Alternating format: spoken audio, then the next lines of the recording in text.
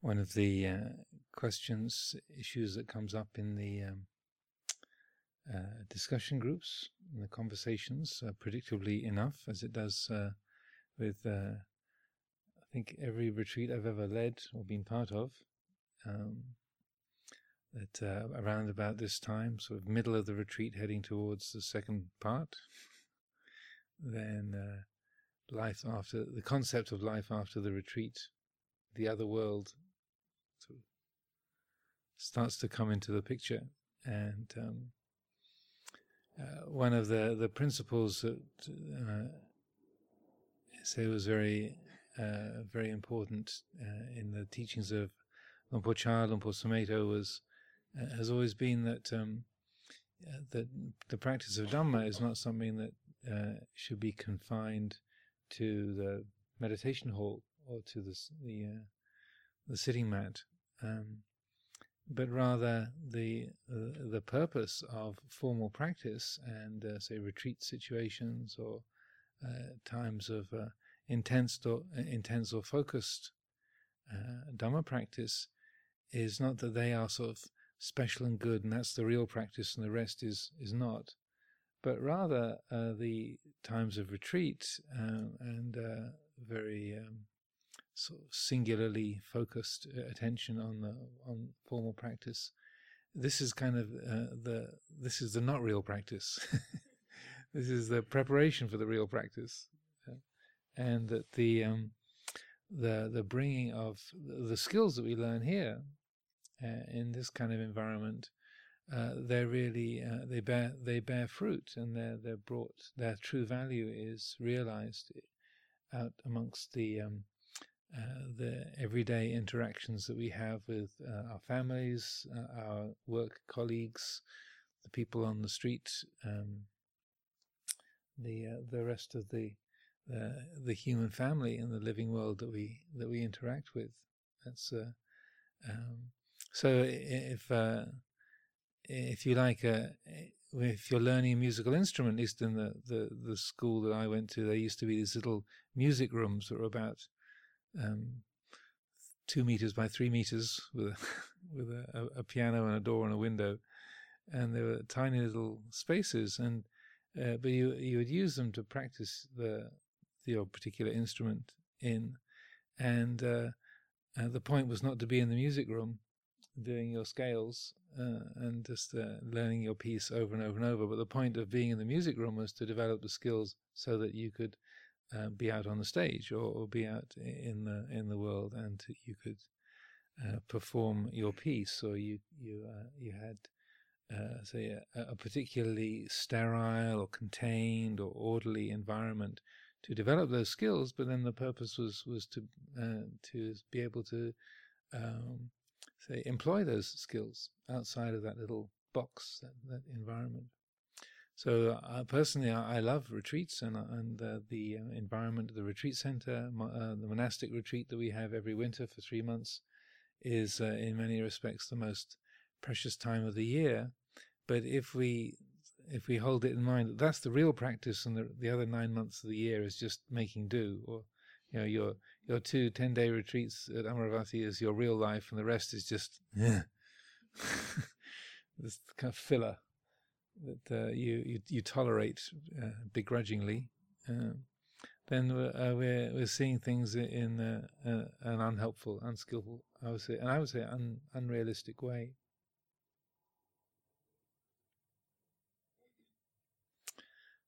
So a number of questions come up, or people ask about how to carry on the practice, how to sustain these kind of skills or qualities in a working environment, in the family, in interactions, and so forth. And hopefully the emphasis on this in this retreat upon attitude, on the internal process of receiving a thought and feeling and perception, and how it's held in the heart, and that the central importance of say the attitude that is developed and maintained towards the world's sort of outside, of sight, sound, smell, taste, and touch, and the world inside of thought and memory, feeling, imagination, and so forth. That the emphasis on attitude is something that is designed to be a skill that can be used outside the environment of the retreat center, because even when you leave the gates of Amaravati and you're down the Leighton Buzzard Road or you're heading off into the broad world, still there's sight, sound, smell, taste, touch, thinking, remembering, imagining. It's the same say field of experience, but what we can take with us is the attitude with which that is all received and processed, the way that is held in the heart. And that, and as we've been saying in a few of the talks and instructions, when we recognize that the world happens here, and the world ends here, the world is received here and known here, then there's a different way of relating to that. There's a different way of, say, integrate, helping all of the aspects of the world, and of our own being to be integrated.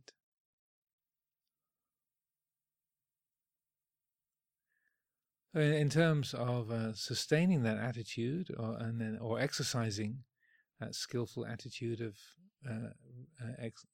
radical acceptance and attunement, of learning to recognize liking and disliking, approval and disapproval without confusion, then this is particularly helpful in certain areas.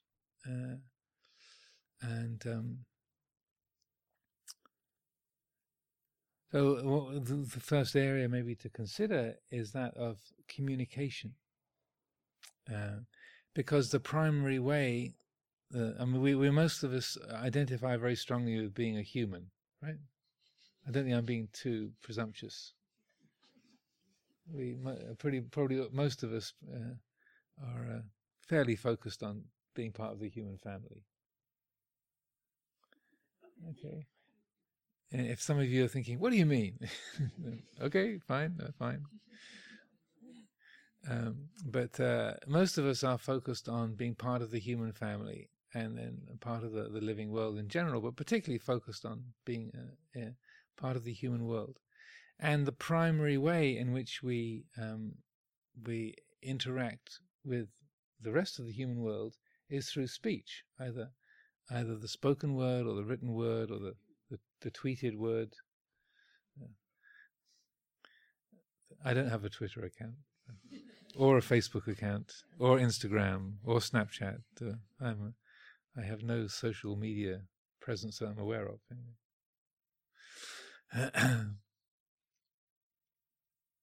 Somebody made a Wikipedia page for me. But anyway, stay focused on the topic. Yeah.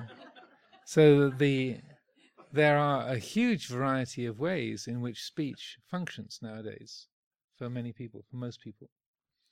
And so that speech and the word and language forms the bridge between us and other human beings in the main part.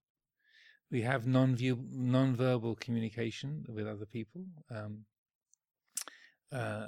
different ways of relating with others just through body language, and the way you drive side by side on the road, and or you join a queue together where you're not speaking. But in the main part, the majority of connection that we have with human beings, and particularly where there's emotional loading, is through speech. The people that you work with, the people in your family, your parents, your children, your siblings, your partners, your colleagues, your fellow meditators. It's through speech that we build the fabric of our human family, and we maintain that in the main part. So because of this, the speech and how we connect with each other has an enormously important role to play. So sometimes I wonder whether it would be good to have a 10-day retreat where we don't have noble silence, but it's a right speech retreat. That'd be really challenging. But I'm kind of joking, but I'm kind of not joking, because that is such an important area for us to develop mindfulness and awareness, and to get to know the speech habits that we have. And also, as I've said a few times, the purpose of this whole thing is ending suffering, or at least reducing suffering. And the more we can understand speech, or bring wise attention and mindfulness to the spoken word and to our communications, then that can go a long way to helping to reduce suffering for ourselves and for others, and to help to establish a quality of not just of harmony within ourselves, but also ways of functioning effectively in the world, being able to say help the others and be say available for others, to do the work that we want to do, to be of benefit, productive in the work and efforts that we make in the world. The more that we are able to be aware of speech and develop skillful speech habits, that can be immensely beneficial for ourselves and the people that we're talking to. talking with, or maybe is because it's easy to talk at rather than to talk with.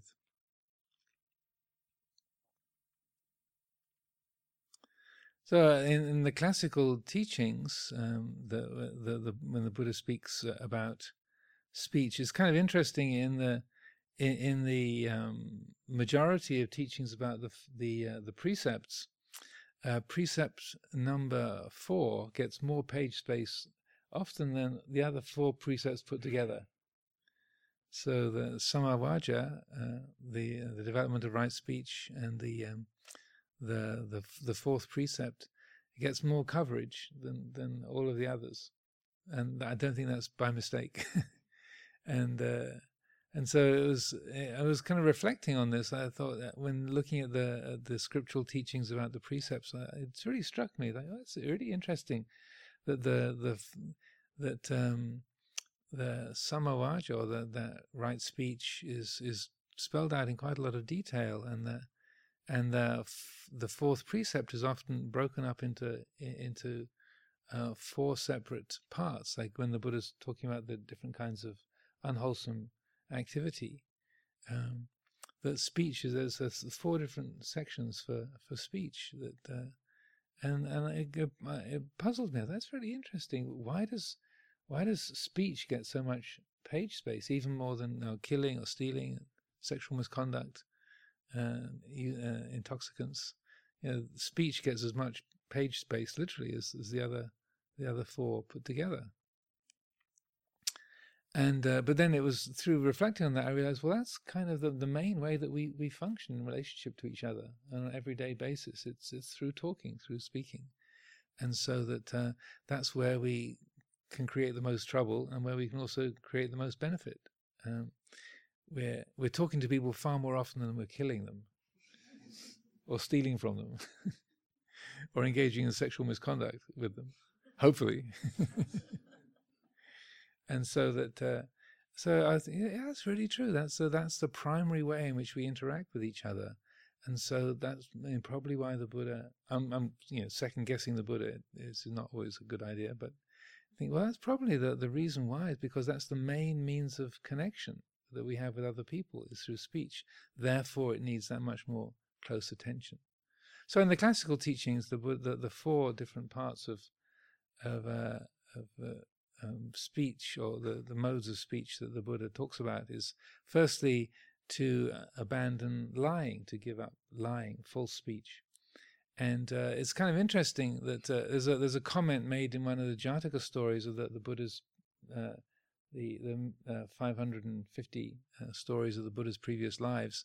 There's a comment made in one of the Jataka stories where it says, during the many previous lifetimes of the Bodhisattva, then he killed other people, he killed living beings, he stole, he raped women, he abducted people's wives, he used intoxicants.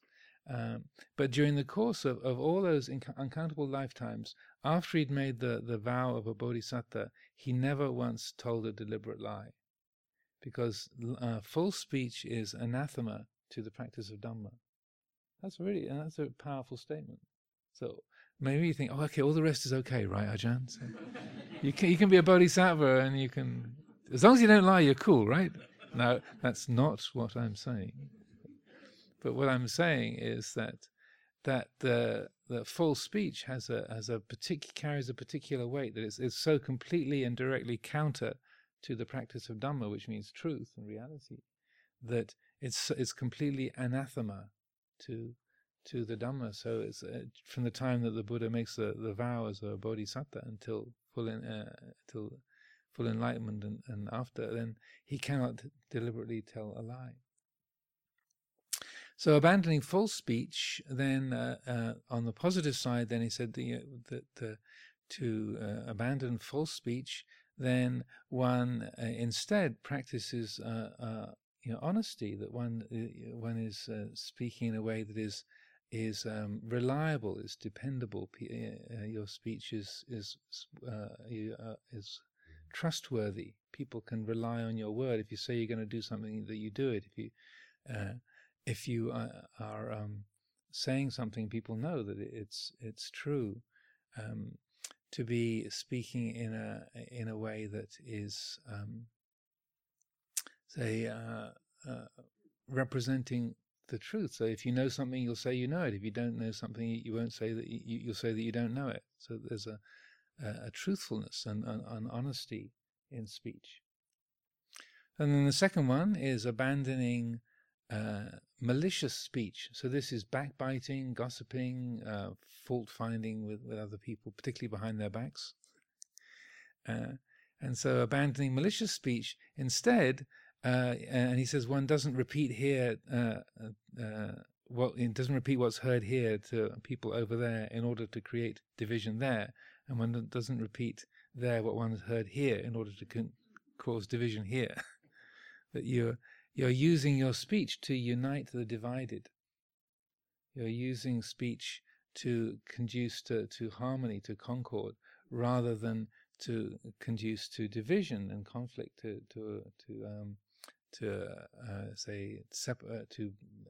be separating others or causing conflict.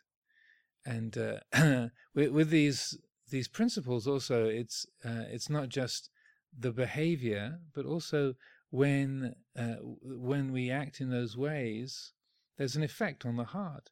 So if you deliberately tell a lie, if I say something that's untrue, ouch, it hurts. There's a painfulness.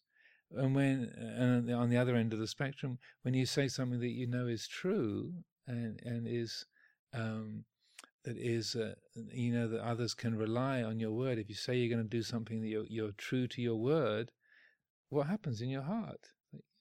There's a glow, there's a comfort, there's an ease there. You don't have to if you don't lie, you don't have to defend the lie.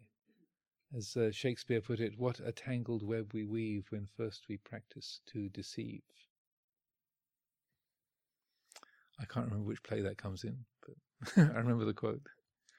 There's a lot of deception in Shakespeare's plays. So what a tangled web we weave when first we practice to deceive. So if you don't lie, you don't have to sustain the lie. Whew, it's a lot less work, you know. You don't have to worry that they will find out, because you've got nothing to hide. Your life can be an open book. So similarly, abandoning malicious speech and practicing speech that is conducive to concord, then when you are speaking in a kind of malicious way, backbiting, finding fault with people, telling stories about others behind their backs, or talking people down, as they say, like to bringing people down and making kind of snide remarks to belittle people. And I'm not. And by the way, I'm not reading anybody's mind. If anyone's thinking, "Oh, how did he know?" This is statistics, not psychic power. It's just the way we are as human beings. So when we act in that way, what happens in your heart? There's a kind of shriveling in the heart when there's that sort of nasty, snide, sort of fault finding or being superior to others. That there's a tightness in the heart. But similarly, when there's an effort to bring others together, to be a force of unity, of concord, similarly there's a joyfulness, there's an ease, there's a brightness in the heart. And the third one is abandoning harsh speech, so swearing, using your speech as a weapon to attack others. And that doesn't. And harsh speech doesn't just mean swearing or using foul language. It can also, and speaking as a Brit, I know we're famous for our acidic wit. That you can, the skilled British speaker can engage in harsh speech with the merest kind of, oh, interesting. Oh, that's nice. Well, what you mean is, how awful! How on earth could you wear that? You know, or, did you cook this on purpose? Is it supposed to taste this way? So that that would I would suggest would all come under harsh speech, that kind of using your speech as a way of attacking others, or as a force of aggression, and that the counterpoint to that we can engage in is using speech which is gentle, which is say conducive to peacefulness, which is something that you would be happy to say in front of anybody, and anyone can hear that the kind of speech that is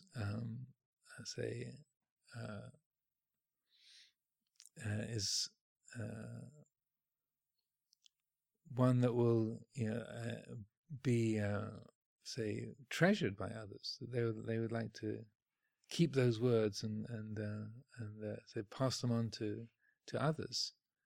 Sometimes a very clever put down you might remember and pass on to others. A particularly clever, nasty remark, but the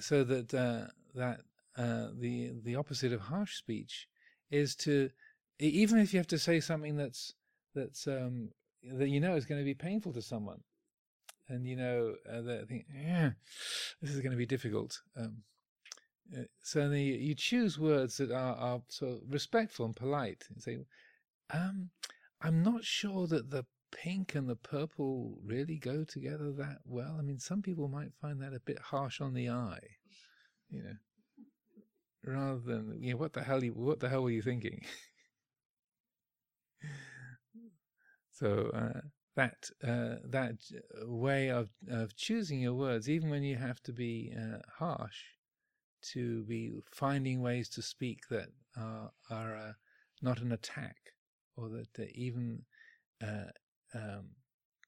things that will be difficult or really unwanted. If it's coming, you find that if it's coming from the right place, if the intent behind it is gentle, then you can say things that are really quite challenging to others, because people will often be able to discern the intention behind it is not an attack, but rather it's you want to help them, or you're pointing out a difficult situation. I remember years ago we have a set of principles that we use in terms of giving feedback as monastics. That when you want to give feedback, i.e. say something to someone that they're not going to want to hear, then there's a number of principles that we're supposed to employ. One, stick to the facts rather than your suppositions. Two, establish a heart of loving kindness. 3, ask permission before you bring up the topic. Like, say, there's something I'd like to bring up. Would there be a time that's convenient? No. Okay. So you have to ask permission. You have to choose a time and a place and a situation that's not going to be embarrassing or difficult. So I would say, Venerable Supanya, can I talk to you about your... So I wouldn't bring up something that was delicate in front of the whole group. And then the 5th one is the real kicker. That's you have to be free of the same fault yourself.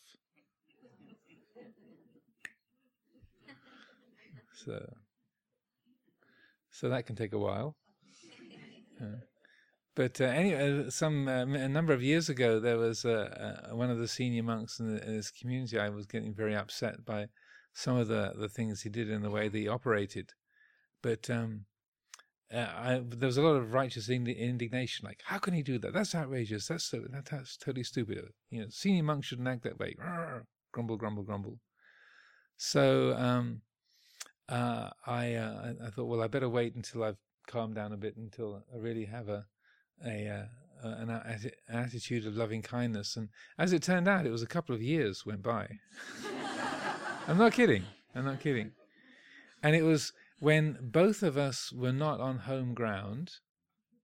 We were both not in our home place, and the issue came up with respect. A very similar thing came up with respect to another monk, and so there we were in this sort of neutral territory, and the subject came up about this kind of behavior, and an incident was being talked about, and so then suddenly I realized, this is the moment. you got 3 seconds to introduce the topic, and said, well, actually, Ajahn, I've seen you do something similar, and because what he was saying was that, oh, this monk did such and such, and I was really upset about that. So okay, this is the moment. So I said, well, actually, Ajahn, if it's okay to mention it, I've seen you do similar things. He said, yeah, really? And because it wasn't, it was, say, coming from a place of harshness or an attack, but rather it was sort of appropriate to the moment. And also because I'd seen this same monk that I was talking to repeat these behaviors over and over and over again and get into endless kind of conflict. And I'd really, within myself, got to the place where I was thinking, poor guy, he just keeps creating these situations he keeps clashing and getting frustrated, and he doesn't see that the clashing is coming from him charging in with his head down, butting into people. That's where the conflict is coming from. Poor guy, doesn't he see what he's doing to himself? So it's gone from wanting him to be different so I would be happy, but to like wanting to help him because of him causing himself such difficulty, and the fact that it would please me was more of a secondary thing. And so then so he, because it was coming from a more positive place, I was able to say, well, actually, Ajahn, I've seen you do that a few times yourself. And he said, really? I said, yeah, like this time, this occasion. So I seemed to have a little list that had formed. I've got a memory which is sometimes useful, sometimes not that useful. So I was able to give him a few incidents. He said, "Oh wow, yeah, that's really true. God, wow, I never saw that. Yeah, I do that, don't I?" And I was able to be more straight and sort of and forthright than I would have dared fantasize. In my that when I was sort of rehearsing my script previously, like when I tell him, I'm going to tell him, and I was able to say more than I'd even fantasized about saying to him, and he was able to take it and was really appreciative, because it wasn't an attack; it was the voice of a friend wanting to help the situation. So then the last kind of speech then is idle chatter. Oh dear. So I think probably the whole of Twitter and the idle chatter.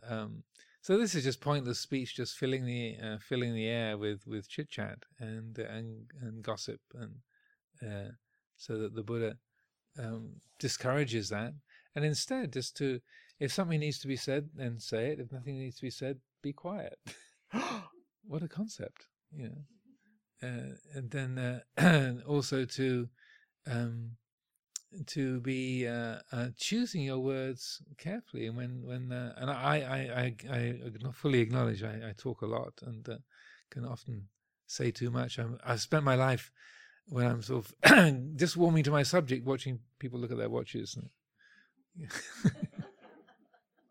So I'm familiar with talking too much. My grandfather, when I was about 5 years old, my grandfather's was German and my grandmother was Belgian.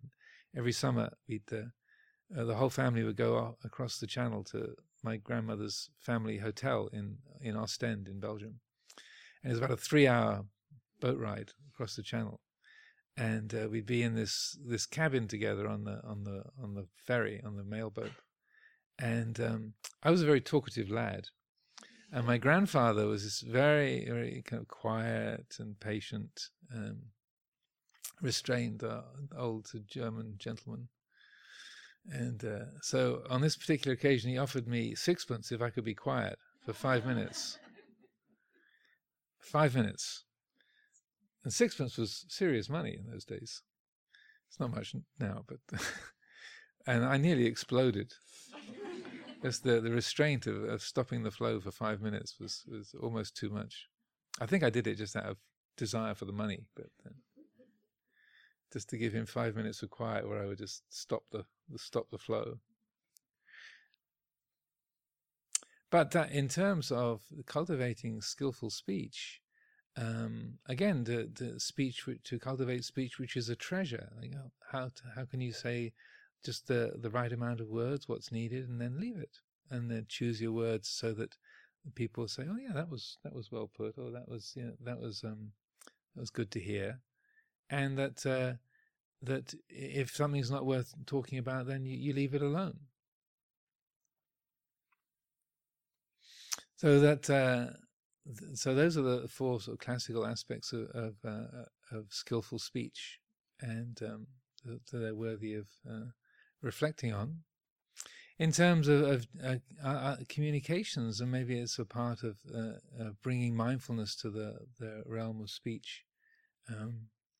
Being caught in conversations where people are swearing at you, or other people are using harsh language, or other people are exaggerating, or you get caught up in the flow of an exchange or a dialogue or a conversation. So it's very easy to get swept up by the energy. But these principles are very helpful to bear in mind, and considering what I was saying at the beginning about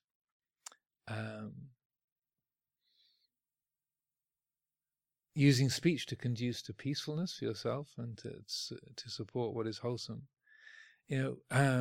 Very often when you're in a conversation, we are asked, or an opinion is invited. Like, what do you think about such and such?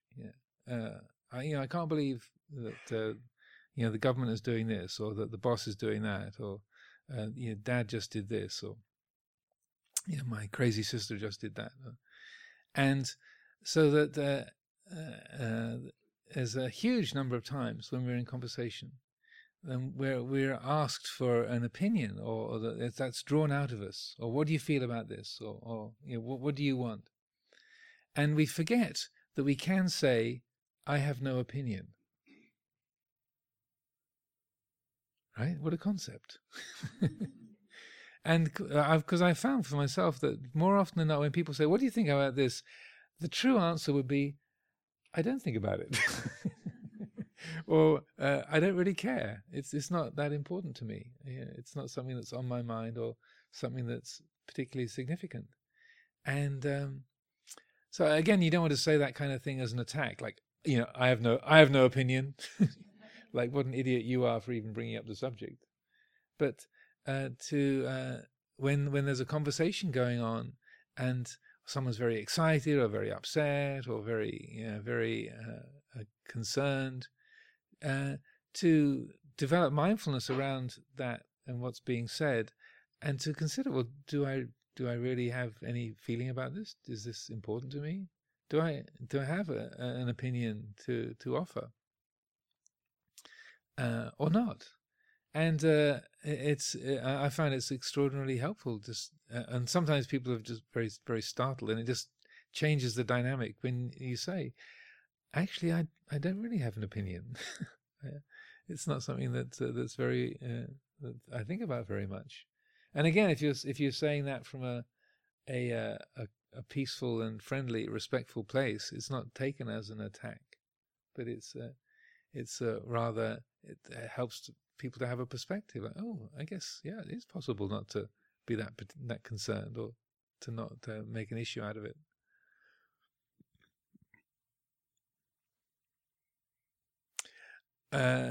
Maybe an even more important thing is when we're having a conversation, and again, I'm speaking from personal experience. When the interest seems to be waning, you're saying something, and the other person's starting to look at their watch, or they're looking restless, and so there's this need to make it more interesting, or to get their attention, or to impress, so you start to illustrate, to color the story a little bit. You can start to emphasize or exaggerate, and so I'm very prone to exaggeration and to bending the facts, or using imagination, or let's say an augmented interpretation of history. It's the kind of politically correct way of talking about it. So basically, inflated. You're using a half-remembered thing, or just making something up and presenting it as a fact, because you kind of half remember reading an article about it sometime, but you want to use it to back up your statement, and so you bring things in, or you can make statements that are exaggerations, or inflated, or not particularly. You're not sure that they're true. And when I came into the monastery and was living amongst the people keeping a standard of right speech, and it was just startling, shocking, horrifying, all of those, just to see how much I exaggerated, and how easy it was for me to be quoting things, or making statements, or trying to be authoritative about things that I really didn't know that much about. But I wanted to be the authority, being a kind of know-all type. And so my advice and my experience is, it's quite all right to say, actually, I don't really know that. Or to be honest, I read an article about that a few years ago, and I think it says something like that, but I'm not really sure. You can stop mid-sentence and say, wait a minute, it didn't really happen that way. It's quite legal. It's quite, and again, it can create an interesting dialogue in its own right, when you say, actually, it didn't really happen that way. I just felt I was losing your attention, and I needed to spice things up a bit. But and so then you can steer things a bit differently. But that's in terms of being faithful to the truth, and being committed to the truth. It's a lovely skill to develop, and to see that you don't have to, once you've already started on a story, you don't have to keep going just because you started it. You can stop and say, actually, this is really pointless. It didn't really happen that way. Or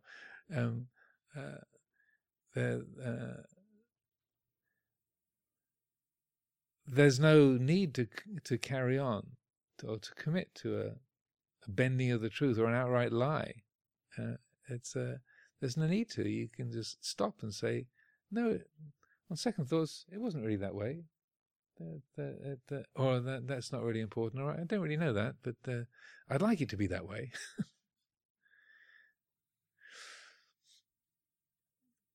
Maybe one of the most important things in terms of communication is how, particularly when you got some sort of emotionally loaded dialogue that's upcoming, you've got a conflict going on in your family, in your the people that you live with, in your community, or your housemates, in your workplace, and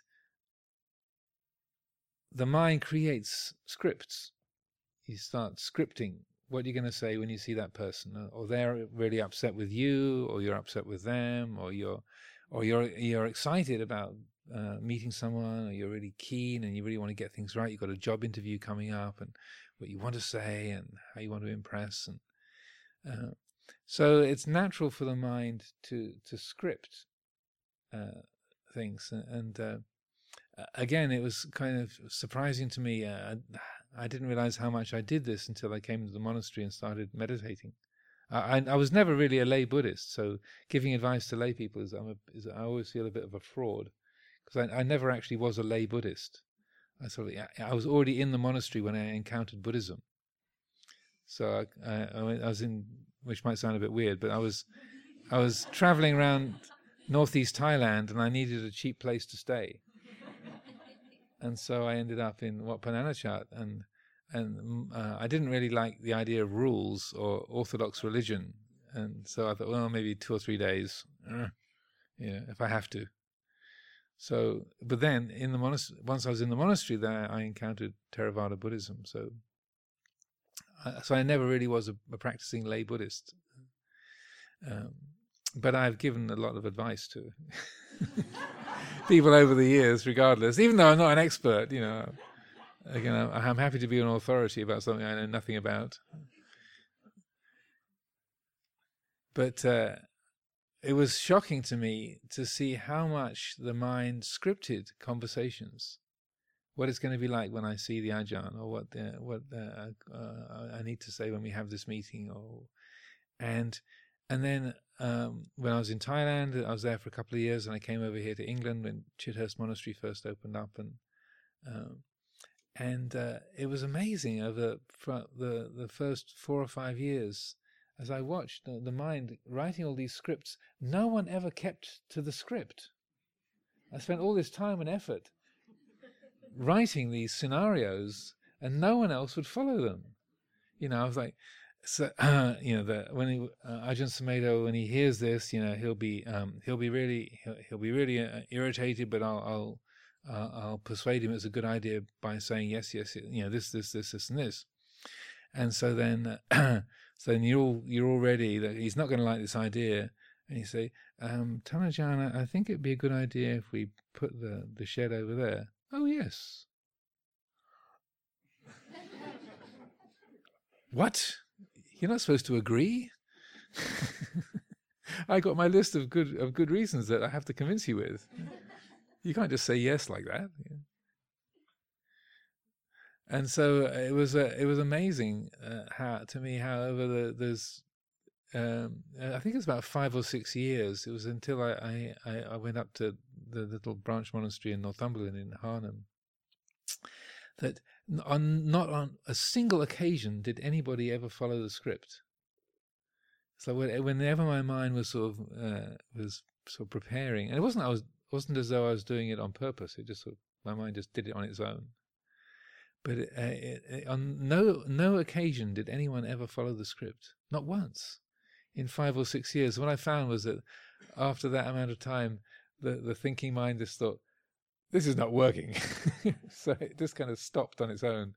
But I was watching it happen over and over and over and over again, and how you're ready, and you're coming up with your lines, and you're saying your lines, but they're not saying their lines. So we create these scenarios, and we create each other, so that as I said, this person's going to be really upset, or this person's going to be really pleased, or I'm really afraid of what that person's going to feel if this happens or that happens, and she's going to feel like that, and then I have to say this to her, and then she'll feel like, and when I say that, then she's going to say this, and then when she says that, then I'll say, and so we create each other. we carry, we create each other, we create our own persona, and we create other people's persona. My mother, my father, my sisters, my brothers, my boss, my workers, my colleagues, my fellow monastics, the nuns, the monks, the novices, anagarikas, the lay people, the retreatants. I can create you and carry you all around. Them. I've got to give a talk to them. Oh dear. What am I going to say? I want to make them happy. What can I say that will please them, that will make them inspired? And you realize the more that the mind creates them, of that person, it's a burden. We then, having created all those people, we have to carry them around. And what you discover is that the use of this kind of practice we've been looking at this week is that we don't have to not just create. We don't have to create ourselves, but also we don't have to create other people either. And the more that we don't create each other, if you can follow that, the more we refrain from creating each other, that when there is a meeting, rather than having created you, or my impression of you as a woman, as a man, as someone I know, someone I don't know, that the more I don't create you, that when we actually meet, then the encounter is something that's alive and useful and is in tune with reality. If I'm carrying you around and I've got my list of things that you're like this and you're like that, and I like this aspect and I don't like that aspect, and I'm confused by this aspect and I'm worried about that aspect, then when we meet, all I meet is my projections about you. I meet a man or a woman, or I meet someone who's Italian or French or German or English, or that I meet my projections. I don't actually meet you. And oftentimes, in terms of mindfulness of speech, what we realize is happening is there's two monologues going on. When you're talking with someone, we're not really talking with each other. We're talking at each other or past each other. And have you ever had that experience where you're supposedly talking with someone and you're just waiting for them to pause so you can carry on with your monologue? And they're doing the same. They're just waiting for you to take a breath so that they can carry on with their monologue. So there's no communication going on at all. You're in the same room and there's noises being made, but that's it. There's no communication. There's no communion. No communication. So when we develop mindfulness of speech, then it works with writing as well. I've written quite a few things over the years, and what I discovered early on was that what you're writing is for the reader, not for the writer. And in a conversation, you need a receiver as well as a transmitter. It's not just a proclamation. It's not just me making a noise to the universe. That if there isn't someone receiving, there isn't a communication going on. It's just broadcasting. For a communication to happen, then the other has to be listening to you, and you have to listen to them. And and the kind of advice I often have to give is, how can people say, how can I get my children to listen to me? And I would say, well, do you listen to them? You're not supposed to say that, Ajahn. That's not your line. You're supposed to be giving them advice. You should always listen to your mother. But I say, children learn by example. So if you're just talking at them and never listening to them, then there's not a communication going on. So why should they listen to you if you don't listen to them? Gasp. So in terms of, say, wanting to communicate, wanting to get through to others, the important element is to, first of all, not to create them and not to fix a particular idea about them, but also to listen, to be ready to hear what that other person is saying, and not just sort of listening in order to prove how they're wrong. as soon as the words come in, the mind, the inner commentator is finding fault. But again, to not create yourself. Like, I don't agree with that. I've always objected to that. Well, no, he's a socialist, or she's a Tory. That person's they belong to UKIP. How can I hear them? They're a Mahayanist. I mean, this is a Theravada monastery. So you're in order to develop skillful speech, also skillful listening is part of that, and letting your own preconceptions or prejudgments, your own biases, be recognized, and to not let that dominate the picture. And then you can have a real communication. That if we have a place here, Amaravati was set up as a place that was intended to be welcoming for people of all religious dispositions, all backgrounds. It was very much the intent of Lumpur Sumedho. And so it still has that spirit. So we get say for the Saturday meditation class or different events, we have regular intermonastic dialogues with Catholic and Anglican monastics, Christian monastic communities that come here. We've got a visit from the Conservative Muslim Association coming in July. That's Muslim members of the Conservative Party, not seriously. They want to come here. They asked how many people could they bring? Like 50, 100? Yeah. So if I judge people like, well, they're a Christian, or they're a Mahayanist, or they're a Muslim, or they vote UKIP, then there's no communication going on. And if I see someone I typecast, that's a woman, that's a man, that's a novice, an anagarika, that's just a child, then we're just talking to our projections, and we don't really communicate. So I realize people think I'm a bit crazy, but when families come here and they have their young children, they might only be like 6 months old, or a year old, or even sometimes like 2 months old. I'll talk to the child as a full-scale human being. I'll say, "Oh, welcome to Amaravati. Very glad you could come. We're happy that you've made a visit today." And I realize that some of the parents think this monk is really loopy.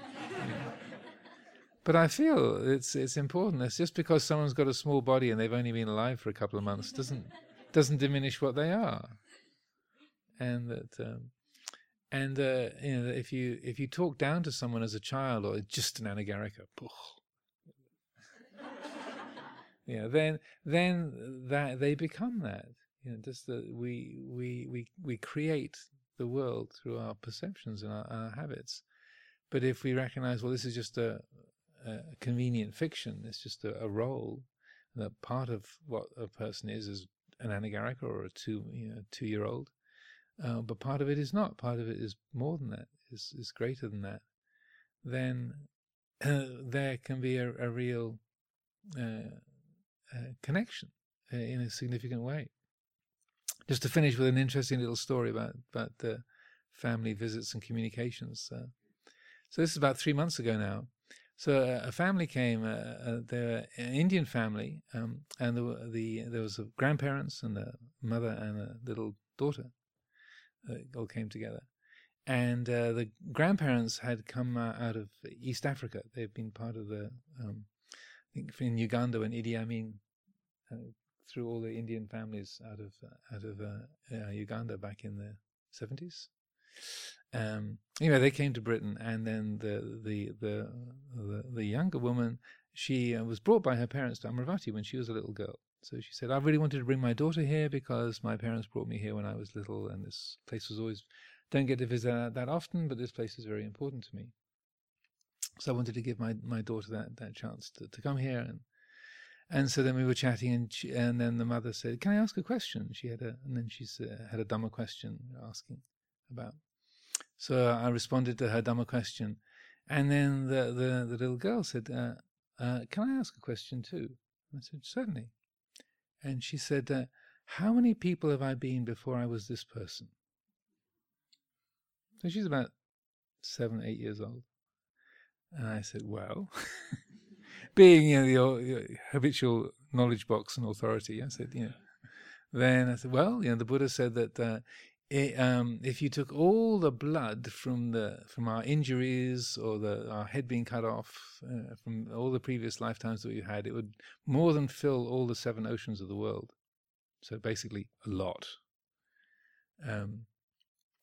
And then I said, but it's also the case that in our many lifetimes, you might not always have been a human being. You might have been a devata, you might have been an animal, or even as a person, you might not always have been a woman. You could have been your own great grandfather. Yeah. And so then we sort of paused for a moment. I said, so what made you ask the question?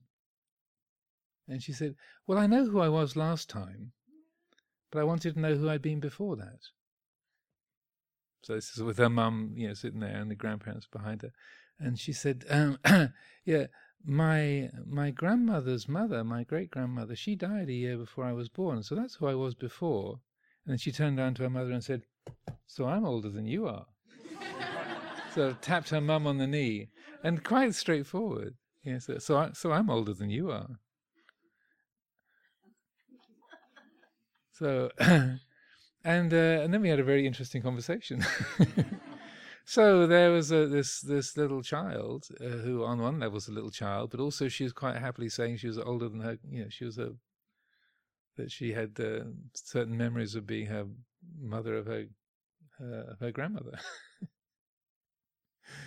So it's just a little story.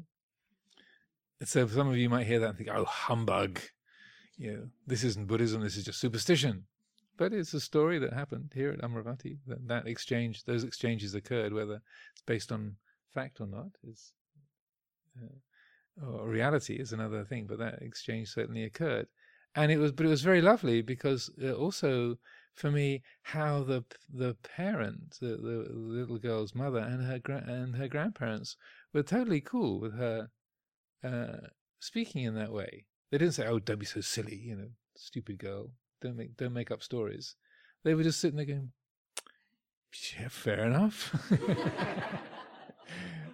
and it was so I thought it was one of those instances where it's really important. Yeah, that's why we respect the whole being. We don't just typecast, so that the little child that you meet might have been your own great grandmother or grandfather. Yeah, but and in terms of Buddhist mythology, they say that every other human being that you meet has been your mother in a previous lifetime. So that in the Tibetan tradition, they use this phrase, "all mother sentient beings," as a way of reminding you of that. It's also, I think, an encouragement to be respectful to other people, to all other beings. That that could have been your mother, that was your mother in a previous lifetime. But having said and talked about how I can go on verbally, I see that an hour has gone by, so I will offer these thoughts for consideration this evening.